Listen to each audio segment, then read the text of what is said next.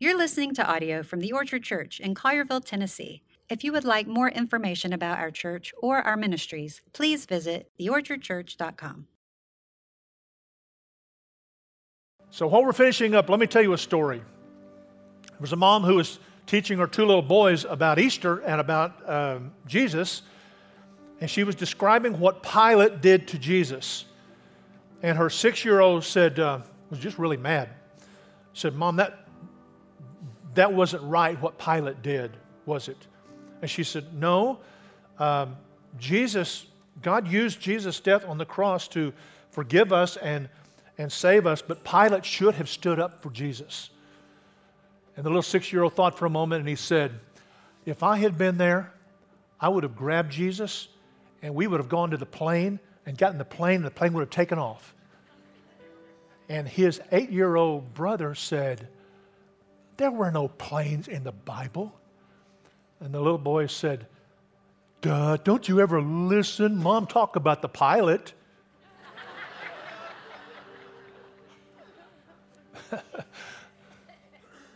And sometimes I wonder if God doesn't look down on us and say, "Duh, don't you listen?" And that's true of the way we live our lives. It's true of the way we relate to people. It's true of the way we forget to be humble. It's true of the way we deal with our anger. And it's true about our financial lives. You cannot read the Bible without seeing how much the Bible speaks about money and possessions. Well over 2,000 verses deal with it. Jesus talked about money and possessions more than he did about anything except the kingdom of God. He gave 38 parables. 19 of them had some kind of an economic context. So you've got the story of the little boy who gave his lunch for Jesus to use, and you have the poor widow, and you have the rich fool, and just on and on and on. And you have to ask the question, of all the things God could have put in the Bible and spoken about, why did he choose to speak about money and possessions more than just about anything? Well, why? Well, obviously, it's really important to God. And a lot of us need help in this area. And money has this tremendous potential for good and for evil. And money has a way of capturing our hearts. And the Lord knows that. So he speaks about it. I think you can boil down all that the Bible says about money and possessions to two things. Check me on this. Here's the first one. God owns it all, and we're the managers. It all belongs to him, and he's called us to manage his stuff for him. For example, Psalm 24:1 says, "The earth is the Lord, everything in it, the world and all who live in it." And Job 41:11 could not be more clear. God says, "Whatever is under the whole heaven is mine." And 1 Corinthians 6 says, "You're not your own. You don't even belong to you. You were bought with a price." And we get so confused about this. It is so easy to drift into thinking, it's all mine, to do with as I please. We're like the woman who was at the airport between flights, and she picked up a magazine, got a magazine, bought a little package of cookies, and sat down at a table, began reading her magazine, and heard some rustling, and looked up, and there was this well-dressed man sitting at the table with her, and he was eating one of her cookies. And she looked at that, and she took one of her cookies, went back to her magazine and heard rustling again and looked over, and he had taken one of her cookies. And she's just beginning to get really ticked off. And so she takes one of the cookies, one left. She looks and he smiles and breaks it in half. Gives half to her, keeps half. And she's just furious. He gets up and leaves, and her plane is called, and she opens her purse to find her ticket, and there is her package of cookies.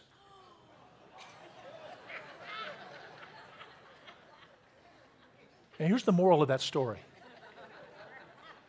The way you look at something depends on who you think owns it. And so the Bible simply says, God owns it all.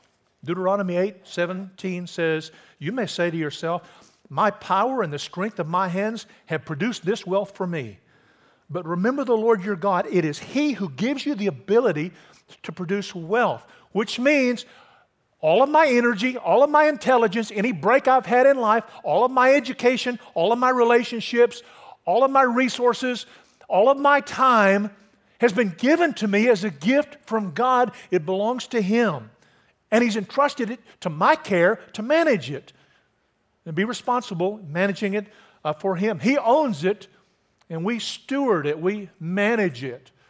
And the Bible says we're really responsible. Luke 12, Jesus said, from everyone who's been given much, much will be demanded. And from the one who's been entrusted with much, much more will be asked. So I want to give you the most important piece of financial wisdom you will ever hear in your life. And you won't hear it on TV, and you're not going to get it from a seminar. Here's the single most important piece of financial wisdom you'll ever hear. You're going to die.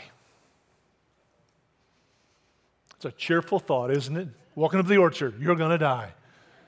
In fact, I want you to turn to the person beside you and look him right in the eye and say, you're going to die.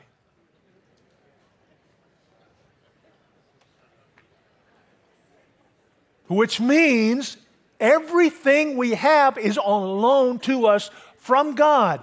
He had it before we came to this world. We came in with empty pockets. We're going out with empty pockets. And when we're gone, He's going to loan it to somebody else. And everything we think is ours is going to maybe even to people you don't like. It's going to someone else. God owns it all. We're the managers. Here's the second piece. Here's the second, boiling it all down, what the Scripture says about money and possessions. God owns it all. We're the managers. Second, everything we have has a purpose to be used to glorify God.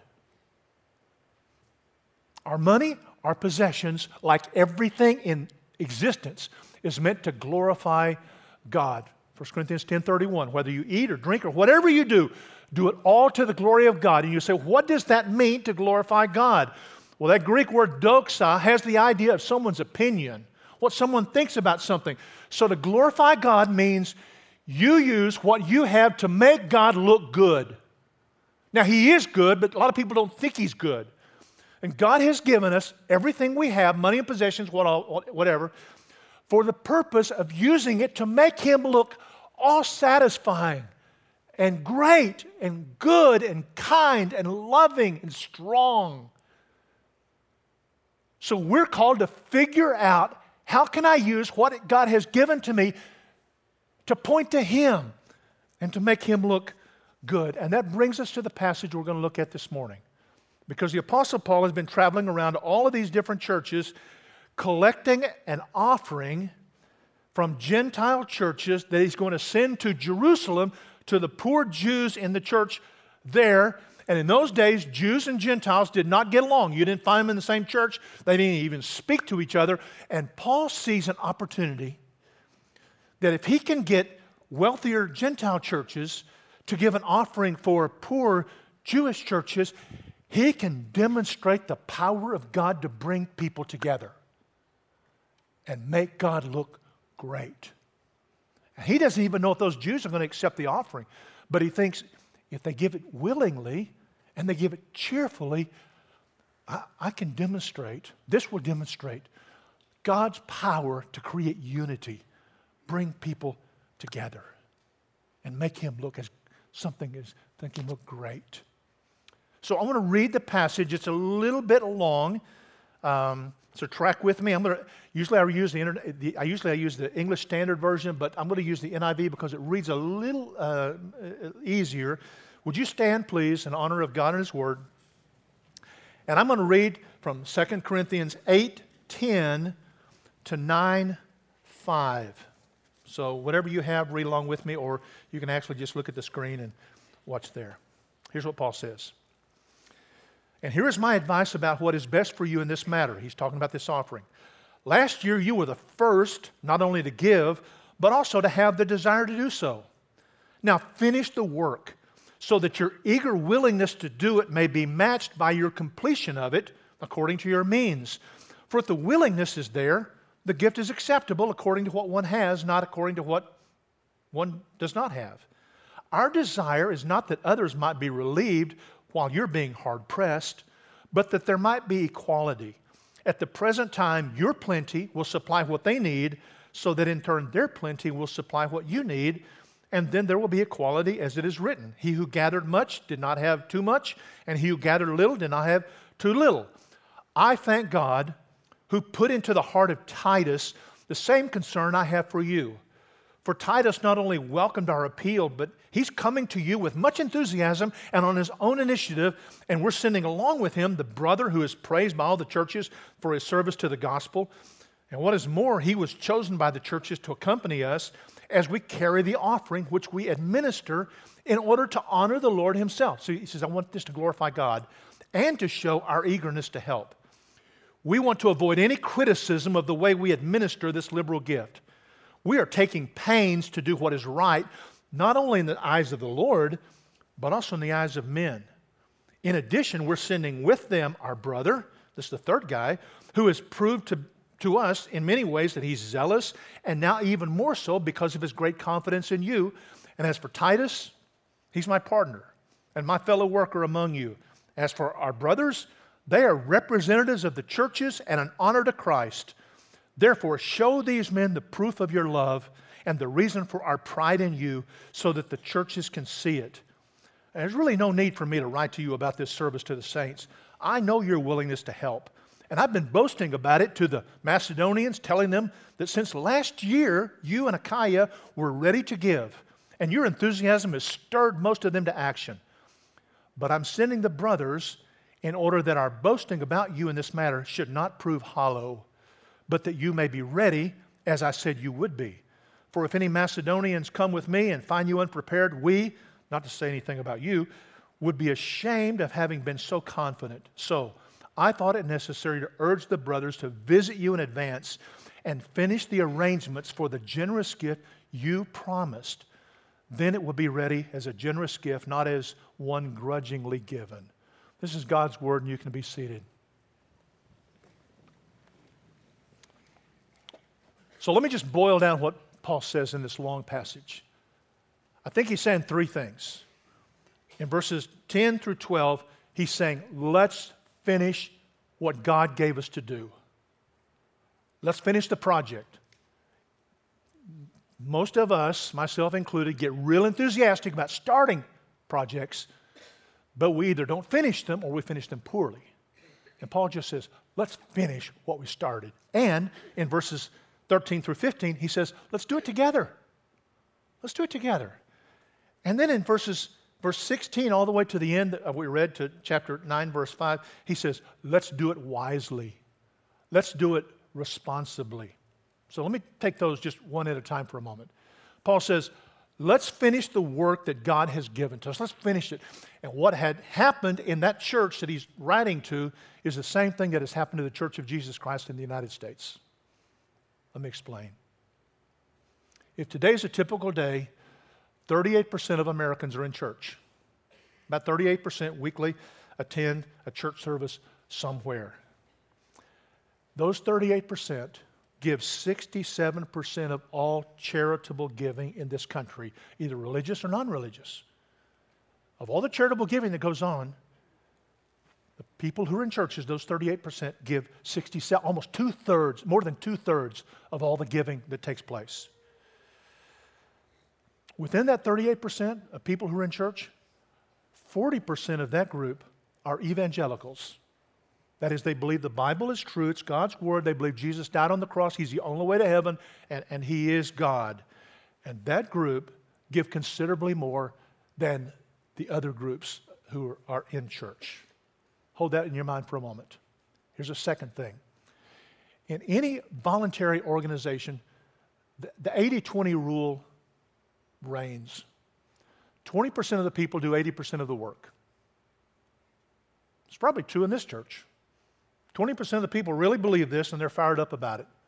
And 20% of the people do 80% of the work. And this fact, if you look at our culture over the last 100 years, from 1920 to 1960, our disposable income doubled. Which means if you had grandparents or great-grandparents who were alive in 1920, then in 1960, you had parents. They made twice as much in 1960 as your grandparents made in 1920. And the same thing happened between 1960 and the year 2000. income's doubled, which means you or your parents in 2000 were making twice as much as people made in 1960. And we are on track to do the very same thing by the year 2040. In the meantime, so giving, our salaries are going like this. What has happened to giving? It's going like this. It's very interesting. As salaries have gone up, giving or generosity has gone down percentage-wise. Our prosperity, for which we are thankful, 1 Timothy 6 says God gives us all things richly to enjoy, has somehow choked our giving. You say, why has that happened? I'm sure there are many factors, but at least one is what Paul says in 1 Timothy, and that is this, that the more we make, the more our hope gravitates to what we make. And the more we begin to see what we have as the key to happiness and security and safety. And it's ironic. The very thing God has given to us to use to bless other people by giving it away is the very thing that's choking our giving. Sometimes I wonder if God doesn't use financial setbacks to jog our memory about who this really belongs to. So, hear this word, Orchard Church.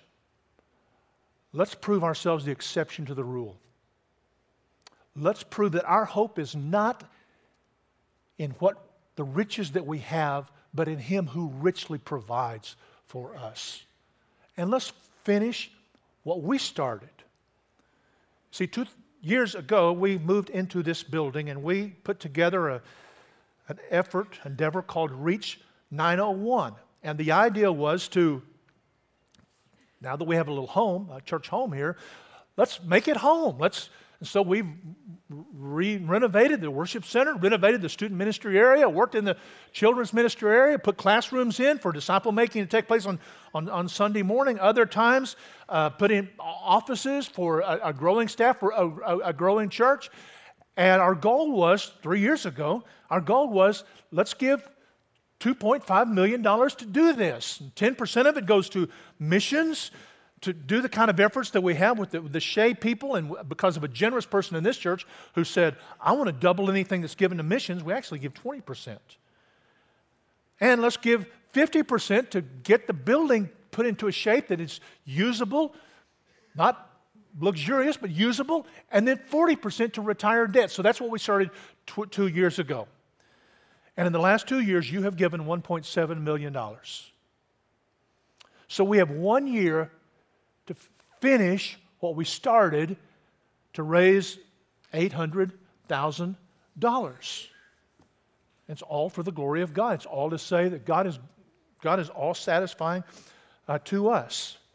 And some of it, and Paul says there ought to be an eager willingness. In verse 11, he says there ought to be this readiness. We don't want to do this out of a sense of duty. Giving is a duty, but it's a joyful duty. And some of us say, well, I'm Scottish. I'm Dutch. Really hard for me to give. So how can I do this? How can I give with joy? And Paul tells us in verse 10, he says, if you'll contemplate Jesus Christ and what Christ did, who was rich and for our sakes became poor, came to this broken planet, lived among us, said, I don't even have a place to lay my head, went to a cross, died there. He who was rich in heaven became poor so that we who are poor might become rich. And there is something about contemplating Jesus that changes how we view things and gives us a joy in giving. And to spark our memories on this, when you leave today, you're going to get a bracelet. And it says Reach 901, and it's simply a memory device to help us to remember at 9:01 in the morning and at 9:01 at night. We want to think about Jesus. We want to think about what He has done for us. And we want to ask this question. Since you're the owner of all of it, what do you want us to do?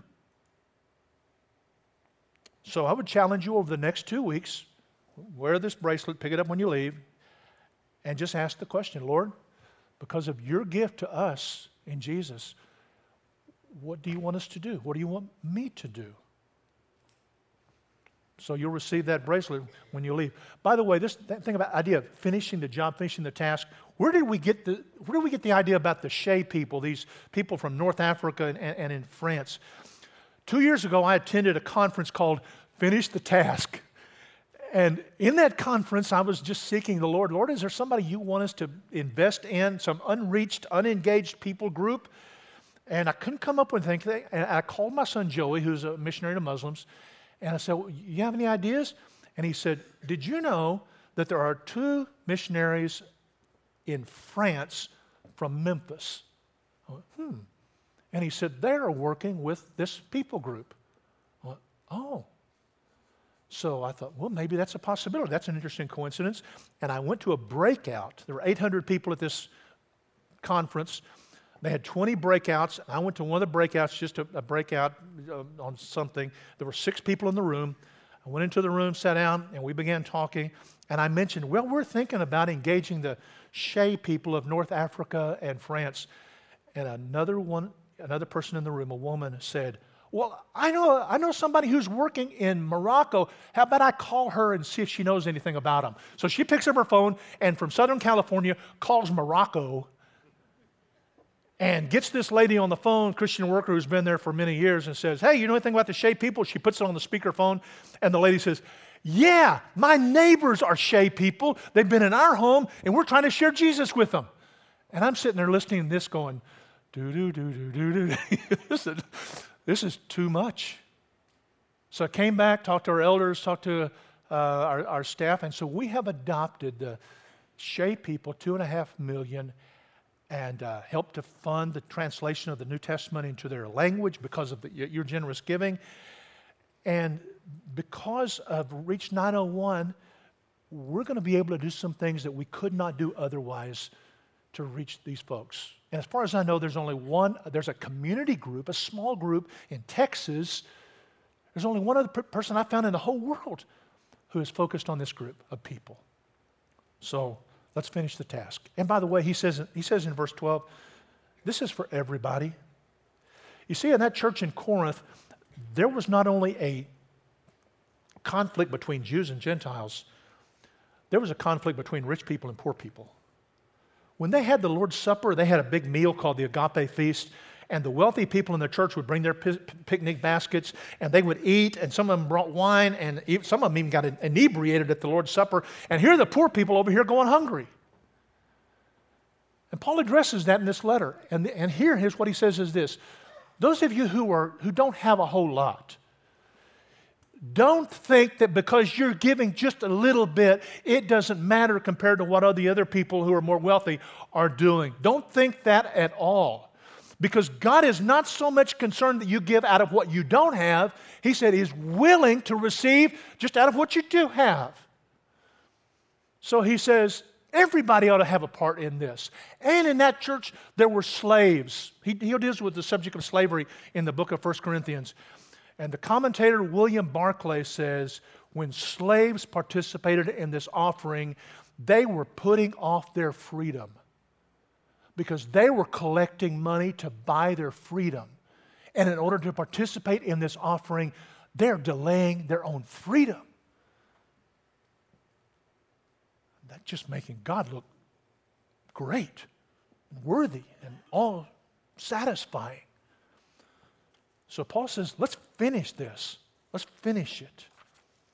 And so if this is your church home and you believe in what we're doing here, I want to encourage you to take that to heart, God's word to you. If you come into the church over the last 2 years, you've enjoyed what other people have given and sacrificed for, and I want to encourage you to make a commitment over the next year to join in Reach 901 and be a part of this with us so that we can finish what we started. And if you made a commitment, you've been here a while, you made a commitment and you've not completed it, let's finish what we started. And Paul says, number 2, let's do it together. Let's do it together. Beginning with verse 13. I want you to think about the world we live in. I was shaving this morning and the lights went out for a moment. So if I nick myself, that's my reason. And sometimes when we have thunderstorms, the lights go out. There are 1.6 billion people in the world who have no electricity, and they won't have any. Today we use about 150 gallons of water, clean water here in Memphis. We drink it, we wash clothes in it, we take baths in it. 1 billion people on the planet have no access to drinking water, clean drinking water at all, which means their life is a time bomb waiting for them to drink some bug that's going to take them out. Do you know most of the people on this planet are nauseous most of the time because they don't have clean drinking water? Every 7 seconds, a child under the age of 5 dies of hunger.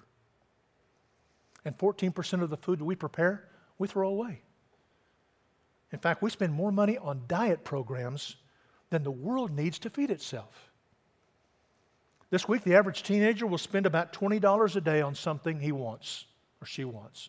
Gas, incidentals, snacks, whatever.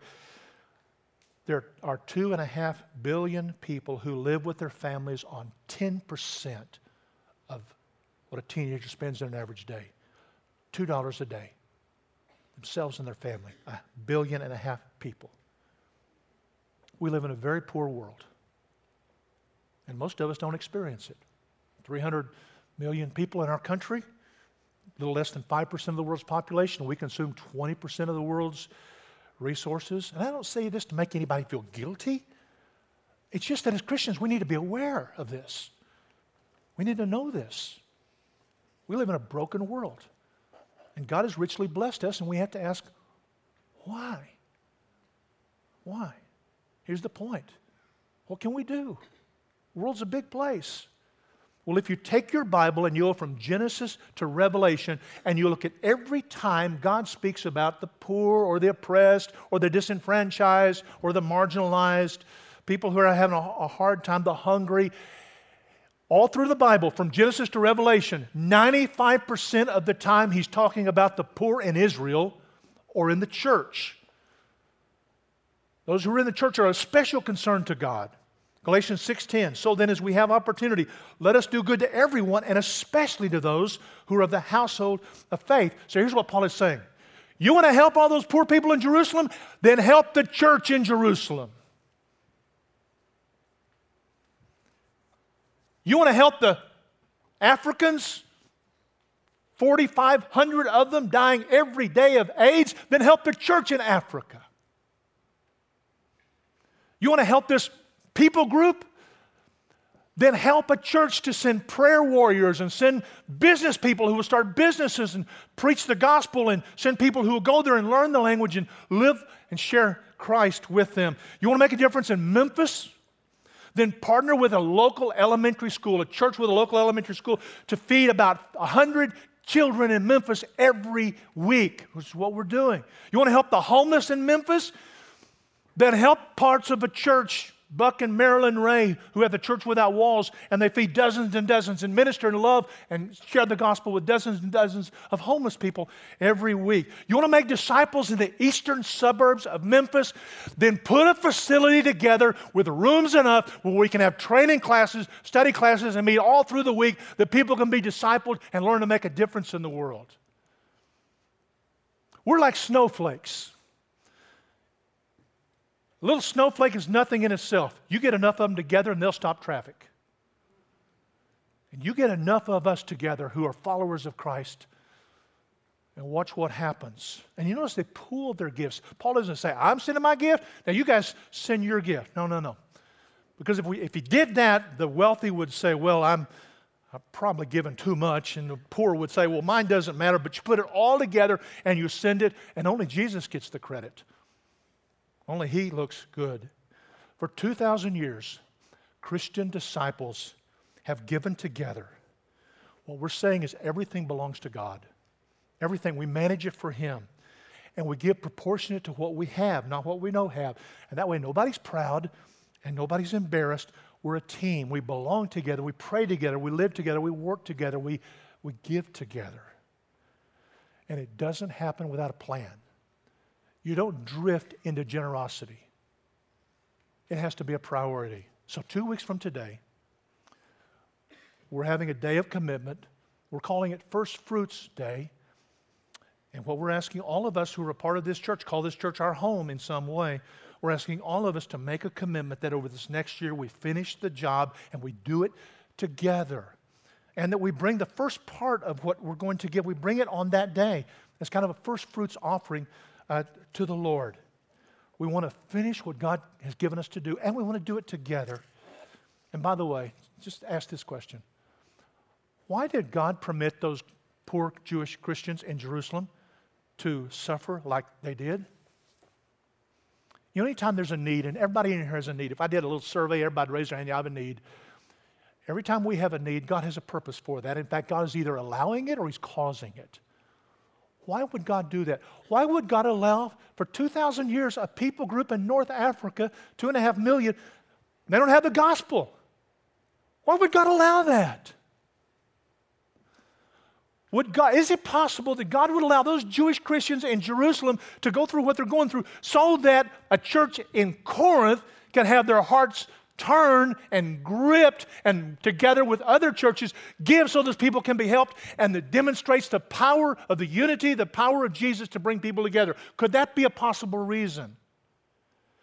Could it be a possible reason that the reason God has allowed a large people group in North Africa and France not to get the gospel yet is so that halfway around the world there might be a church called the Orchard that would get our hearts gripped and torn about what God cares about, and we would open our lives and our pocketbooks to give and to go? Could that be possible? Why did 9/11 take place? Why did God allow 9/11 to take place? Planes flying into the World Trade Centers, thousands of people dying. Why would God allow that? Did you know when that took place, there were 20 million Dalits, which is the lowest caste in India, as I understand it. 20 million who were trying to decide, we will go with either Islam or we will go with Christianity.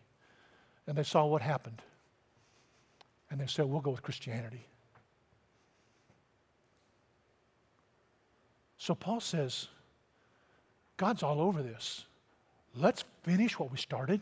Let's do it together. And then he says this. Let's do it wisely. Let's do it wisely.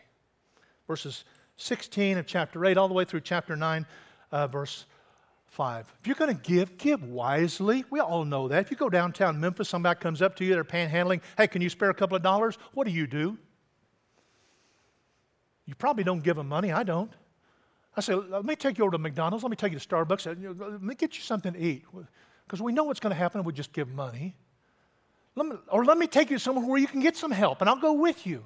We'll sit down, we'll eat together.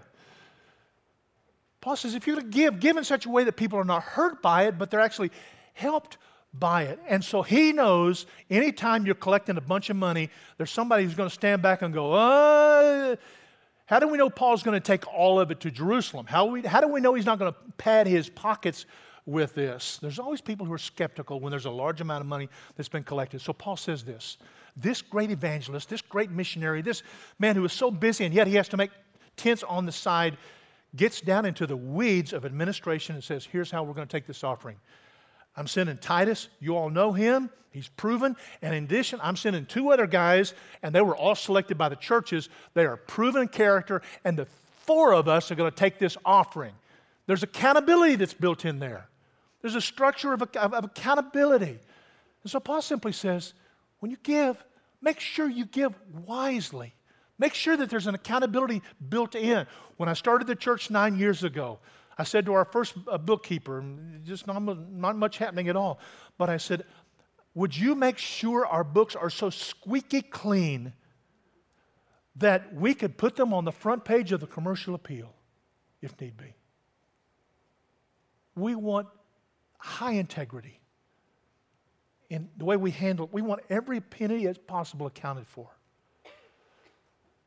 So when you see these folks who are administrators in our church, you see these folks who are exercising their gifts and they're taking care of the building and they're taking care of communication, don't despise them. They're gifts from God to us to help us, to give wisely. So Paul just says, and by the way, Paul doesn't say, just trust me on this. No, he doesn't do that. He gets into the details. Here's the way we can give it in such a way we take pains that nobody's going to accuse us of taking some of it for ourselves. He says, finish the work. Let's do it together. And he says, let's do it wisely. And you know what happened? Did these people give? Did that offering take place?